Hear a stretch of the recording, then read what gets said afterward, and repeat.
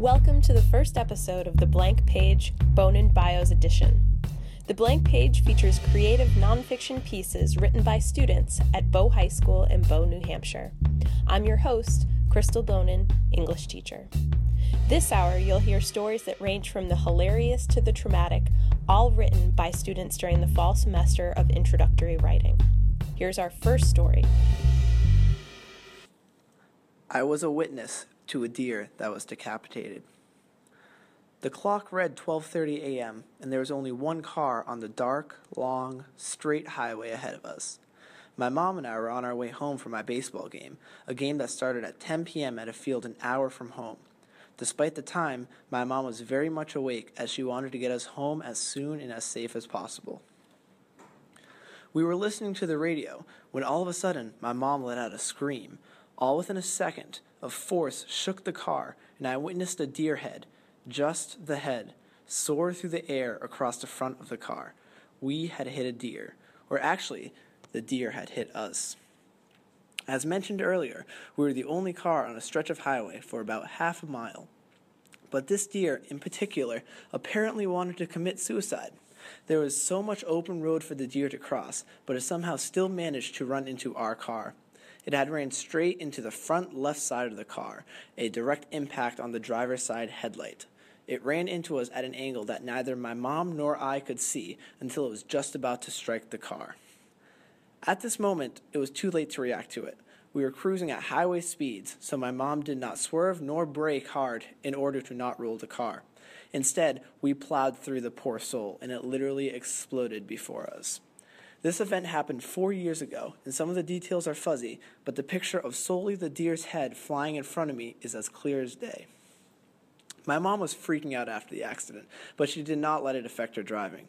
She slowly and safely guided the car off the highway into the nearest gas station to examine the damage. The left headlight was smashed and no longer worked. Half of the license plate holder was missing, and the grille of the car was bent in. Worst of all, the deer's blood and fur was still in the grille. Regardless of the damage and her current unstable condition, my mom was still able to safely bring us home. Even in times of extreme distress, don't let your emotions affect your actions, or the situation could get worse. Austin Baudet is a senior at Bow High School. He plays hockey, baseball, and captains Bow High's very own math team.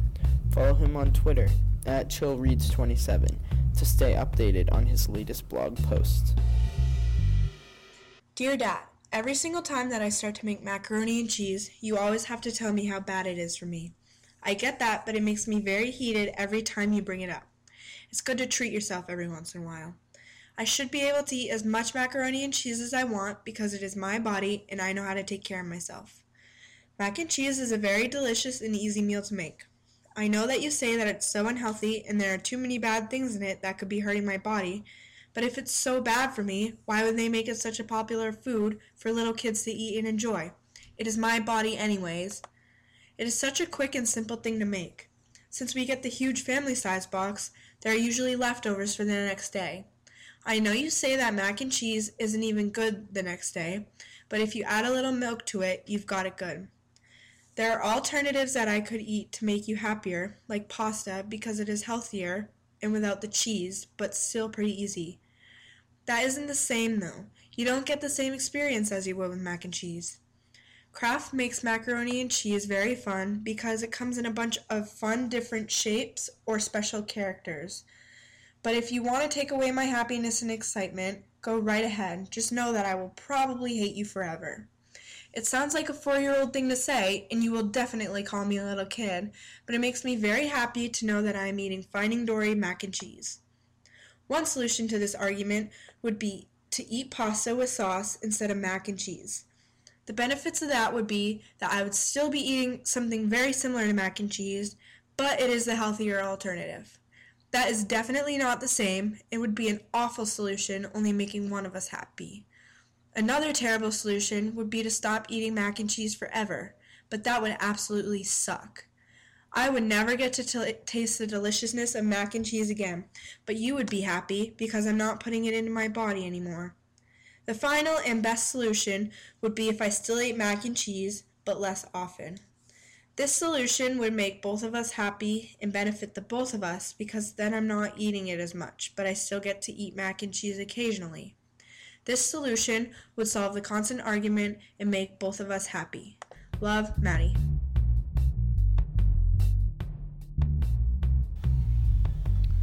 Maddie McSweeney is a freshman at Bow High School who loves mac and cheese and whales. Follow her on Twitter at @YeYeLilHorse.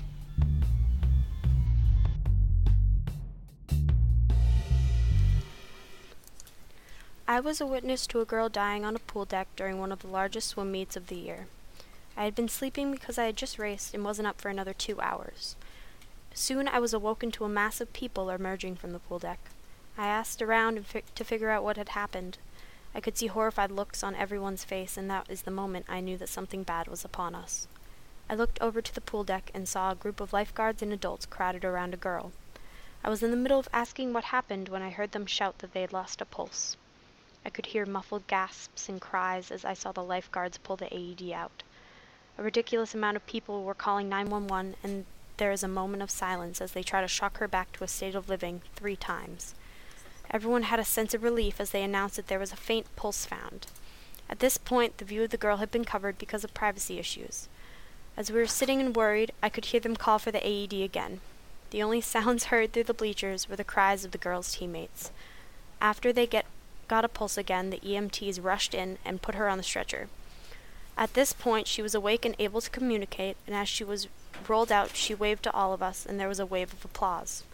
Everyone sat down to try and calm themselves, and our coaches were called for an emergency meeting. My coach John came in and explained to us what happened. She was heading towards the wall and began to seize in the water. 2 boys pulled her out and laid her on the pool deck, and that was when they lost a pulse and sent everyone up to the bleachers. That day she died twice on the pool deck before being resuscitated back. A week later, we found out that she was alive and doing well. They had found an underlying heart problem, and she would soon be back in the pool. What I witnessed that day was one of the most horrifying scenes I'd ever witnessed, and it will forever stay with me.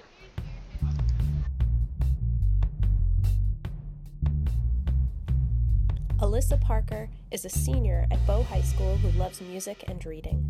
Follow her on Twitter at @TheUniverseUandI.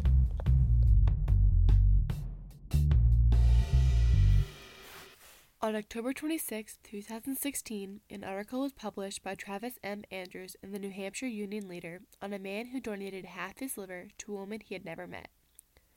This man had heard about a woman in need of half a liver. This man's name was Chris Dempsey, and the woman who had been diagnosed with stage 4 liver cancer was Heather Kruger. After the surgery, she lived, and they both had figured out they had love for each other.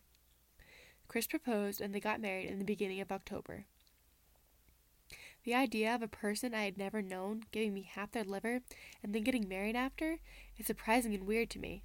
It makes me a little uncomfortable knowing that someone would donate half their liver to someone they didn't know, and then that person is using their liver to live.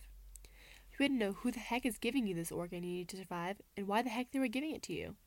You wouldn't know if they had health issues or drug or alcohol problems in the past.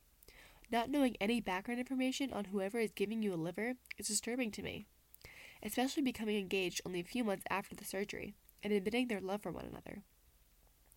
Meeting this guy who had been willing to give up half of his liver and then proposing early is a little weird. Some people say that love at first sight is something that can happen, except saying they're in love only a few weeks into their relationship is bizarre. This situation is something that is very generous and is helping someone live. However, I am not sure if I would take a random person's liver or any organ. Through some quick research, I discovered some interesting facts about organ transplants. First, I discovered that one organ donor can save up to 8 lives and give the recipient a second chance at life. In 2015, over 25,000 people received organs. I also found that the most common organ transplant is the kidney, and the least common organ transplant is the intestines. An organ transplant is considered a major surgery and carries major risks and drawbacks like organ rejection. In the U.S., there are 7 different types of organ transplants that can be performed with surgery according to the United Network for Organ Sharing. Organ transplants include kidney, pancreas, liver, heart, lung, and intestine. Double transplants include kidney, pancreas, and heart and lung. After completing this research, I felt pretty lucky that I've known no one who has an organ transplant. I still think it's a little gross to donate a liver to a random person and the random person still not knowing if they had previous health, drug, or alcohol problems. I also still think it is pretty bizarre that a random person who donated their liver to someone can end up getting married to that person. I still cannot believe someone can marry someone they've only known for a short amount of time. In this situation, love at first sight seems pretty realistic, considering they've only known each other for a little bit.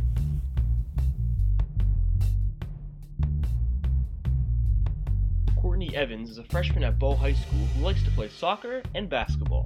Follow her on Twitter at CEblog44 to stay updated.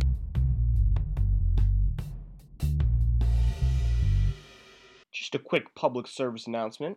This is about my 16th time trying to read this, so if there are any mistakes, please just get over it. Thank you, and enjoy. Dear Pizza Hut, Pizza Hut is a place you see and hear about everywhere you go, but you also see and hear everywhere how truly awful it has become. They are always proclaiming how good their pizza is. Is that really the case? Back in the day, Pizza Hut was the real deal. If people wanted pizza, they knew where to go. Nowadays, it's an afterthought. It's as if they gave up trying to make their food taste good. It's such a sad story. A place that has such promise is now burning in the fiery pits of laziness. Let's first begin with the positives, and let me be quite frank for a moment. There really aren't a lot of positives. There are a couple of bright spots on the menu. The wings have a little bit of potential. The only reason is because they aren't pizza. Pizza Hut orders the wings, and they just deep fry them. Honestly, since it's not homemade, Pizza Hut managed to avoid screwing them up. The breadsticks are actually pretty good. I'll usually just order a bunch of those. They always ask if I want marinara sauce, and I always politely decline. We'll get to that shortly. The only thing that keeps customers coming back are their deals. 2 medium pizzas for $7? I'll take it. Overall, this place isn't very good. I tried my hardest to find some positives. When the best thing on your menu is a breadstick, you know there's a problem. Now for the negatives. Where to begin? Let's start with the buildings themselves. The walls are all brown, and the only lights are these little lamps that hang over the table. The booths are all squished next to each other, so you can always listen to the disturbing conversations happening right next to you. The booths themselves are always an adventure to sit at. If you're lucky, you might feel like you're sitting on something and pull a toenail out from under you. Every time I go, I always end up sitting next to an overworked mom and her 20 kids that like to stare over the booth right at you with pizza hanging out of their mouths. Speaking of pizza, it's time I talk about the pizza. Pizza Hut serves up hundreds of these L's every day. The cheese is always 3 inches thick and rock solid. It's always a little moist and makes the pizza all slimy. The sauce is a joke. It clearly comes from a jar, and it always has this weird, tangy flavor. I really don't know how to explain it. It's like sweet and sour sauce mixed with mayonnaise. Their pasta looks like somebody relieved themselves and vomited into a bowl of week-old lasagna that's been sitting in a trash can. I'll be honest, I've never really felt the need to try it. I mean, for God's sake, if you can't make something look good on a menu, you should just give up on it. Earlier, I spoke about the prices. They only have these deals because nobody wants to pay double figures for their foul pizza. I'll pay. Wait, I'm not paying at all. There's a Papa Gino's right down the street. The moral of the story is that Pizza Hut is grade A trash. Back in the day, I'm sure it was wonderful. But after years of serving the same things, it's time for a recipe change. Or, if you want to do something a little less drastic, you could close down every Pizza Hut in existence. I recommend that any hungry people steer clear of Pizza Hut. It is a revolting environment with equally preposterous food. Thank you and God bless. Sincerely, most of America. Evan Alfano is a senior at Bow High School who is a member of the infamous Green Machines. He also likes to travel to communist nations. Follow him on Twitter at ReadDamnItRead. Military Life by Allison Parkerson. Having a parent in the military, you have to move a lot. Having to move as much as I have has put me in many situations where I've reacted differently than I thought, for the better. Each time people ask me if it's hard, I usually say, I'm used to it. I think it will be just the same as the last one. I thought moving 3 times in 4 years would be incredibly hard and awful. It wasn't. Moving always seems harder than it is until you've done it. I've had to move all around the country and had many unforgettable experiences. Each time you have to pick up, start all over, pack all your things, and say goodbye to your friends. It's not easy making new friends and starting over at a new school all the time, but my family has always stuck together and been ready for any obstacle the military has thrown at us. I think that overall moving many times and having so many experiences has made me stronger and a better person. Moving 8 times before I'm 18 has made me resilient and adaptable. I'm able to adapt to all different settings and people. Many times when I've moved and asked people how long they've lived where they have, they always say all their life. Some people I have met have never even been out of the state they were born in and have never had the cultural experiences I have. To me, this is so strange. I've never lived in the same house for more than 4 years. I don't have friends from one place, and the person that's my friend now is definitely not the same person that went to preschool with me. I have accepted that my lifestyle is very different than most people's, but I'm proud of what my dad is, and I am thankful for the experience I've had because of it. Living in many different places has made me more diverse. I have seen many different cultures and societies. I've lived in small places, and I have lived in big cities. Both are amazing. I'm glad I get to see so many people all around the country. Reacting optimistically is not how I thought I would react as I got older and continued to move and change high schools. I thought it would get worse, but I'm ready for anything that comes my way. Military life has taught me to be optimistic and ready for anything life throws at me. I think that military life has really prepared me for my future and taught me how to overcome difficulties you may not think you're ready for.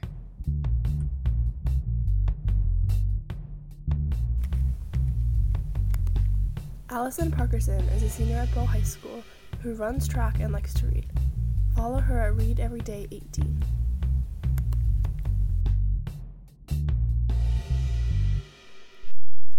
Tablets versus textbooks. Tablets should be used in schools as opposed to textbooks. There's a lot of controversy over the subject, tablets versus textbooks. I believe tablets are better than textbooks in schools because they are more efficient and more enjoyable to use. Although there are pros pertaining to tablets, there are a few cons that come along the way. Tablets cost a great deal more than textbooks, and some schools might have concerns about their affordability. Also, if a tablet were to crack, break, or crash, the student would have to pay for the damage. Tablets also need to be fully charged before the students use them. If a student did not charge their tablet, they wouldn't be able to do the assignments assigned in class. Tablets should be used in schools because they are very efficient. They hold a lot more information than textbooks and can get updated to have even more information. Students can get assignments from tablets, research information, type papers, contact teachers, and much more. Tablets have many different features and they make learning fun and easy. Another pro about tablets is they can save a great deal of paper, so it would help cut back on the handouts. They're a lot easier to carry around and can hold an endless amount of textbooks, so students wouldn't have to carry around the textbook they have for each class. Although tablets have a few cons, schools should consider getting them because they are more efficient and students prefer tablets over textbooks.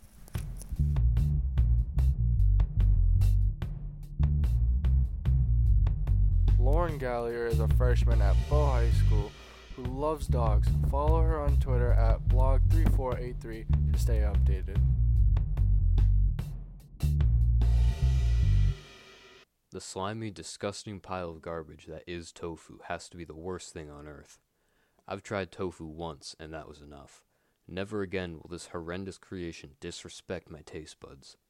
A taste so foul and unnatural shouldn't be served at any restaurant that wants even a shred of respect, and any parent who serves this bile to their children should be arrested for child abuse.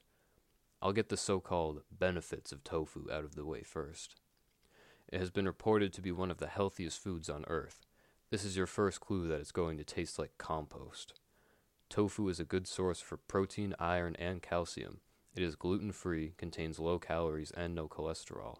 Supposedly, tofu even decreases the risk for obesity, diabetes, and heart disease. It can also be used in numerous food dishes that will later be thrown away. The taste of tofu. I don't even know where to begin. As you can probably imagine, when you bite into a food that so closely resembles a greasy block of styrofoam, it's not going to taste like Grandma's cookies. In fact, it tastes more like the inside of a 20-year-old landfill. As for the smell, well, let's just say it makes my cat's litter box seem like a Yankee Candle. It baffles me that anyone would willingly eat something that looks and tastes like a dirty sponge. Tofu is the kind of food that would even make someone suffering from agusia retch in disgust at the putrid flavor. I can only imagine someone created this food as a cruel joke, fueled by pure hatred. I would recommend tofu to anyone who wants to know what disappointment tastes like, or simply enjoys the taste of moldy cardboard.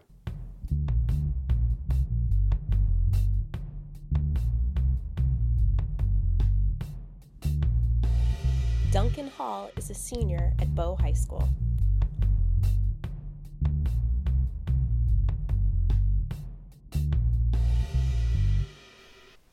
This is a day when I surprised myself by acting so much calmer than I thought I would during a citywide evacuation. The Boston bombing was horrific and will never be forgotten. It was April 15th, 2013, a great day for a field trip to Boston. We went there as a history trip because Boston has so much American history that took place there. The entire 7th grade was going, and it was so exciting because we got to choose our group of friends to be with for the day. We planned our whole day and what we were going to do weeks beforehand. We would go to Faneuil Hall and get pastries, eat lunch, see the marathon, and get souvenirs. We started the day off by going to the Holocaust Memorial, and on our way to eat, we saw some street performers doing flips and juggling bowling pins. We tried to go see the marathon, but there were so many people and it was so crowded that we didn't want to waste our time trying to get there. I remember the exact moment when we heard about it.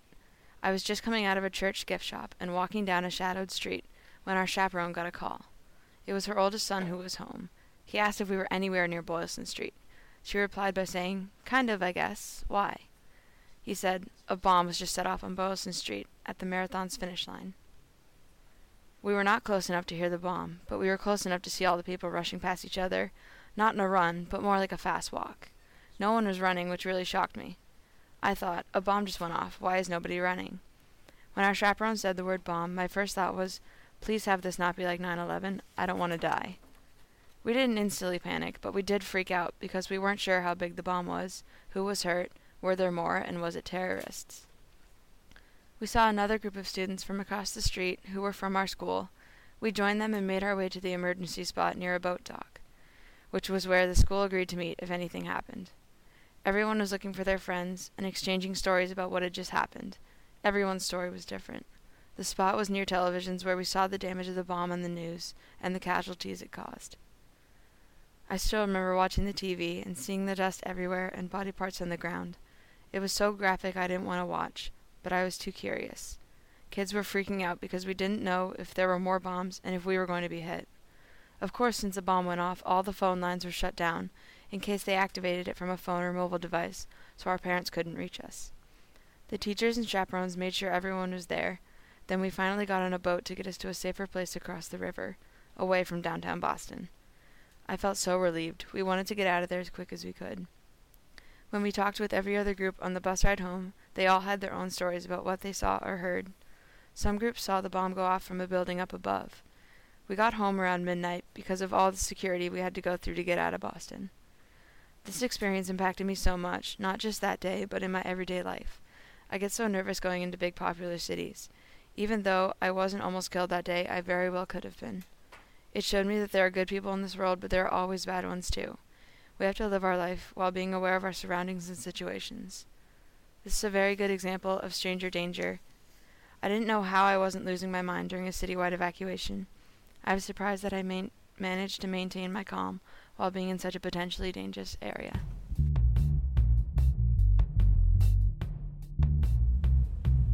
Patty Nordine is a junior at Bow High School. that likes pasta, comedy movies, and cute dogs. Follow her on Twitter at Patty_Nordine. Cage the Elephant is a modern alternative rock band that originally started in Bowling Green, Kentucky in 2006, and although most of their musical influence is noticed in the punk rock scene, it's clear that from certain songs such as How Are You True, that an underlying tone of depression is present. The band members are lead singer and guitar Matthew Schultz, rhythm guitar and piano Brad Schultz, drums and percussions Jared Champion, and bass guitar and backup vocals Daniel Tichenor. Originally, all 4 band members worked low-paying jobs, including plumber, telemarketer, pet store clerk, and Lowe's employee in order of listed band members. However, they all committed to this band wholeheartedly and moved to England just before the release of their first album. The album, titled simply Cage the Elephant, immediately became a hit, and usage of songs such as Ain't No Rest for the Wicked found itself in popular video game titles such as Borderlands, which helped raise popularity for the small underground alternative rock band. Cage the Elephant later released album Thank You, Happy Birthday, which displayed the punk background Matt Schultz had, listening to the Pixies and Nirvana growing up. However, at the release of their next album, Melophobia, Cage the Elephant took on an entirely new style, which won them a Grammy nomination for Best Alternative Rock Band album of 2015. At the end of 2015, Cage the Elephant released another album, their latest to date, titled Tell Me I'm Pretty, produced by lead singer of the Black Keys, Dan Auerbach. This album, considerably different in style to the previous albums, portrayed a sort of depressed side of Matt Schultz through his lyrical expressionism. Specifically, a song titled How Are You True touches basis on some of the depressive qualities Matt Schultz experiences. In an interview with Madison Vane from Entertainment Weekly, Matthew Schultz described the inspiration behind the melancholy qualities of the song. He explained that he had met a young guy on a plane named True, and how he had been going through some personal depressing things. Matthew said he most certainly saw sympathy for the young guy trying to make his way in the music industry. He also saw a bit of himself in True. The lyrics within the song certainly do portray a sort of melancholy lack of hope tone, with lines such as, "And I try to find the will to carry on, wonder how much longer I can carry on, 'cause these days they take so long, yes they do." It's clear that an overwhelming feeling of drowsiness and weariness is instilled. There's no motivating force for the person in the song, whether that be a reflection of Matt or of True. Even though the song carries a depressive tone for the present, a more hopeful future is hypothesized further with lyrics in the song, "Soon the present will be the past and you'll look back and laugh." Said rather simply, time moves on, and with time comes healing. It's clear that Matthew Schultz wasn't ever trying to indicate that things are okay now. He's merely saying to look forward to a brighter future and to hang in there. The ironic twist in this song is that it's almost like he's giving advice to the struggling person, True, yet in reality he sees a version of himself within the young kid. Sarcastic hopelessness for Matt. For Matt himself isn't truly happy yet. Even as time has passed from where he was at the time and his point that True is now. Ultimately, a large contribution to the tone of the songs comes from the music played as well. A slow, rhythmic percussion followed by a higher-pitched guitar and bass sort of insinuate hopelessness or despair. The entirety of the song carries a certain flow that alludes to positivity, but then drives back down towards a more depressive tone. This flow of sound helps to create an element that seems rather hypocritical or cynical of positivity in general. However depressing the song may be, the cynical, sarcastic tone regarding happiness kind of creates an element of anger. It could be seen as more frustration than anger, but there's clearly something of rebellion within the instrumentals in the song. Overall, the general theme of the song is rather negative. There isn't a happy ending or positive turnaround, just kind of a cynical approach on how life is rather cruel. I wouldn't say that as a whole the band follows this mood as their sole inspiration, but I think inside Matthew Schultz there lies some sort of creeping depression that occasionally finds its way into his songwriting. If anything, I think this highlights his humaneness.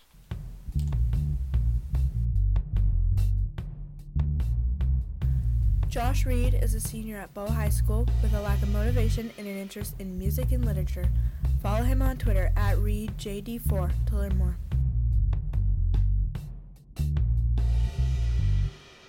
My dear Mama, over the last few weeks I have noticed that we keep arguing about how many gummy vitamins you take each day. I feel as though this is seriously affecting your health and that if you keep taking this many then you may get sick or worse.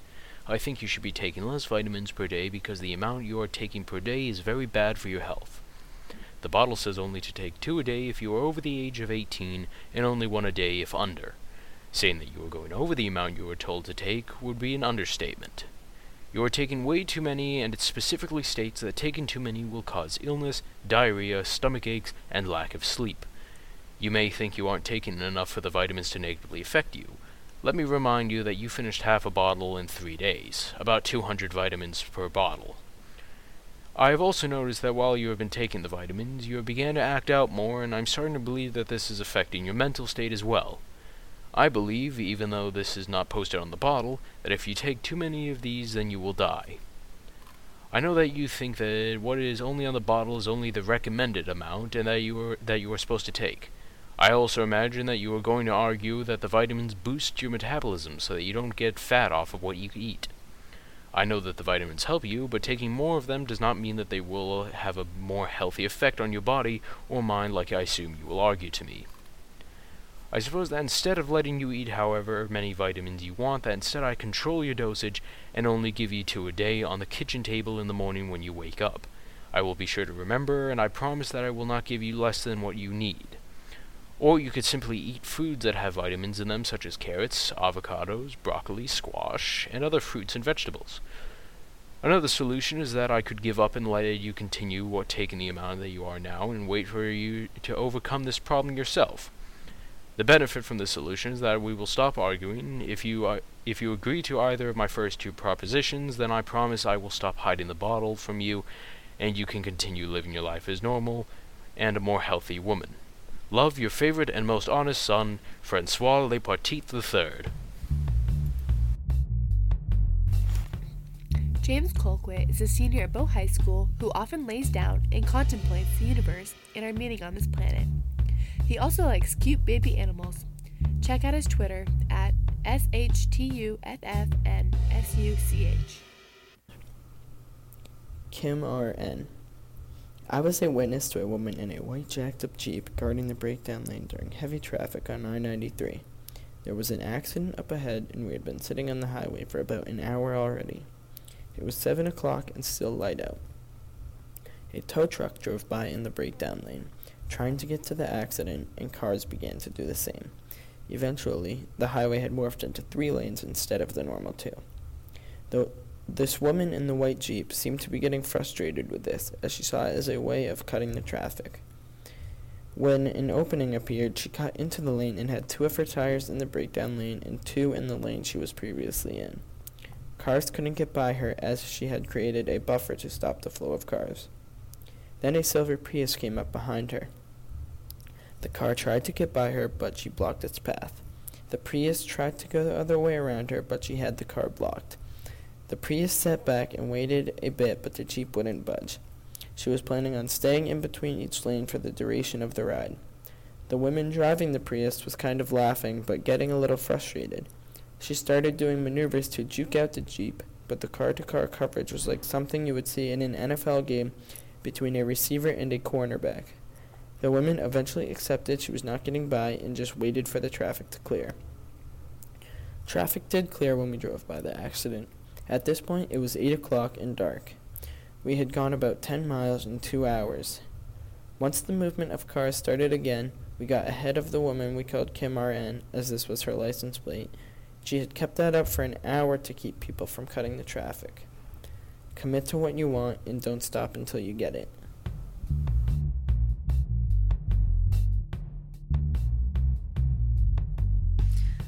Jake Carter is a sophomore at Bow High School who likes to play baseball and basketball. Check out his Twitter at jcarterblogs10.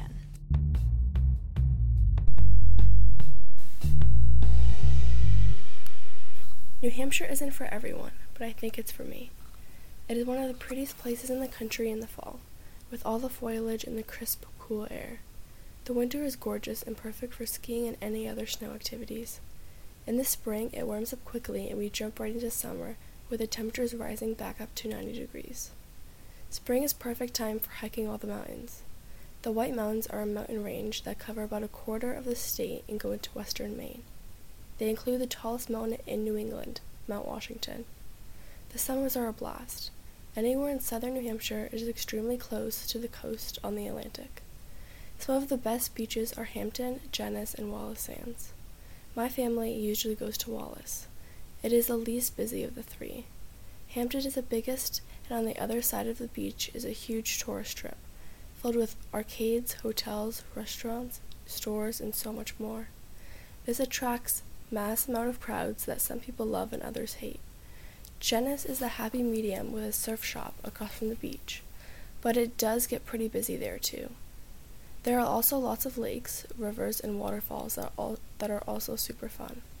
New Hampshire borders 3 states, Vermont, Maine, and Massachusetts, and has coastline. You can't ask for more. Some people don't like it. They think it's too cold in the winter, or even too hot in the summer, or even say the weather's too unpredictable. Some say there's nothing to do here. These people prefer to live in the city. Others might want to live somewhere more flat without as many mountains. All in all, I like New Hampshire very much. It is a safe place, perfect for raising a family, and has the best of every world, 4 different seasons.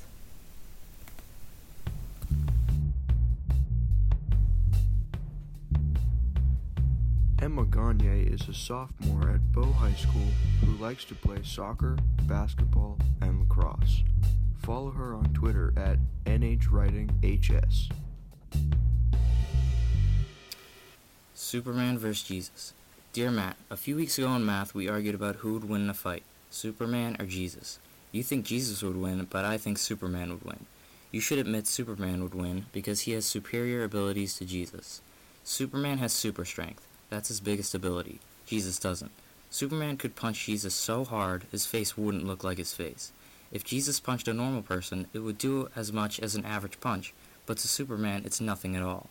If Superman punched Jesus, Jesus would probably die. Jesus can die. Superman can't die. The only way for Superman to die is kryptonite, but where's Jesus going to find that? He can't. Superman, again, could kill anyone with a single punch or a single eye beam, and that's it. Jesus can be resurrected, but that still counts as a win for Superman. It's like a KO in fighting. A person gets knocked out, but they wake back up. After they wake up, the fight isn't back on. The other person won. This is the same with Jesus if he died at the hands of Superman. Your argument is that Jesus is the Son of God, can be resurrected, and can perform miracles. Jesus is the Son of God. He basically has God in his corner. If Jesus dies, he can just come back. Jesus can also perform miracles and his powers that can beat Superman. Jesus is the Son of God, but he isn't God. God is almighty and holds all the power in the universe, but Jesus doesn't. He can do some neat magic tricks, but nothing that can beat Superman. Jesus isn't going to say, watch me turn this water into wine, and it kills Superman. That's ludicrous. Superman would go, that's cool, boom, done, it's over. It is unknown how many times Jesus can be resurrected. Is it only once, like it is said? Is it 20 times? Is it an infinite number of times? Miracles also won't beat Superman. Jesus won't cure a guy of cancer, and Superman keels over. Jesus is at a huge disadvantage. There are a few possible solutions to this argument. The first is that you admit you were wrong, and you say that Superman would win. The next is that I admit I was wrong, and I say Jesus would win. Another is that we could forget all about it and leave this argument unresolved, and we'll never know the answer. The final solution is that we keep arguing about it, and we don't resolve the issue at all. I think the best solution is that you admit you were wrong. Superman is the logical answer. Superman is far superior to Jesus and would win in a fight. Sincerely, your friend, Connor.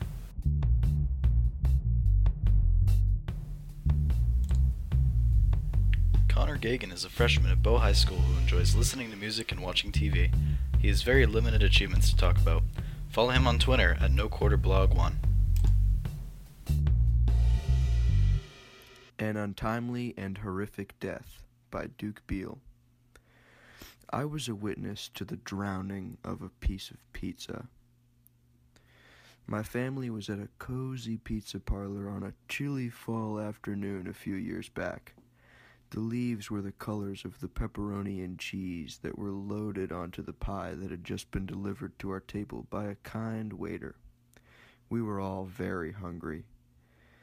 Having just come out, the pizza was still painfully hot. No one in his right mind would put a slice in his mouth anytime soon, because that act would result in several hours and possibly days of, "My tongue hurts, I can't taste anything," and "Why did I challenge the heat of the pizza?" At least 7 minutes and 15 seconds would be required to pass before the cheesy pepperoni-covered bread could be safely and comfortably consumed. Due to the force of hunger, that would test the diner's patiences. My younger sister's self-restraint capabilities weren't sturdy enough for such a test. She reached for the piece of pizza nearest her and slid it onto her plate. She must have known it was scorching hot because she didn't even put her hand on the bottom of the slice in an attempt to make this maneuver as quick as possible. I could see her gears turning. She was trying to think of a way to speed up the cooling process and maybe get it down to under 4 minutes and 45 seconds. A new record. Then, her brain spit out an under-contemplated idea. She grabbed her cup of ice water and poured it onto her slice of pie. She made sure to cover the entire surface such that every square inch would be cooled. She was determined to make this work. Satisfied, she went to lift the cooled pizza to her mouth. It flopped and drooped and leaked water. That poor piece of pizza had been drowned. Refusing to eat the soggy slice, my sister ended up throwing away her entire plate. It is inexplainably unfortunate that it cost the life of a young and healthy piece of pie for her to learn that she could wait the extra 2 minutes and 30 seconds for the pizza to properly cool. Good things really do come to those who wait. But as for those who attempt to speed up the process, they still have to wait. They also end up killing innocent bystanders in their failed attempts.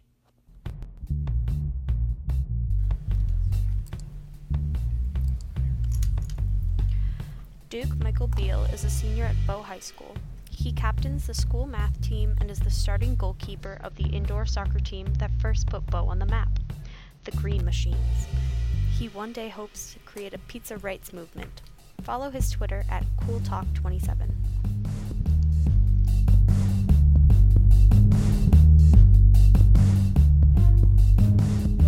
All stories in this episode of The Blank Page were written and recorded by students at Bow High School in Bow, New Hampshire.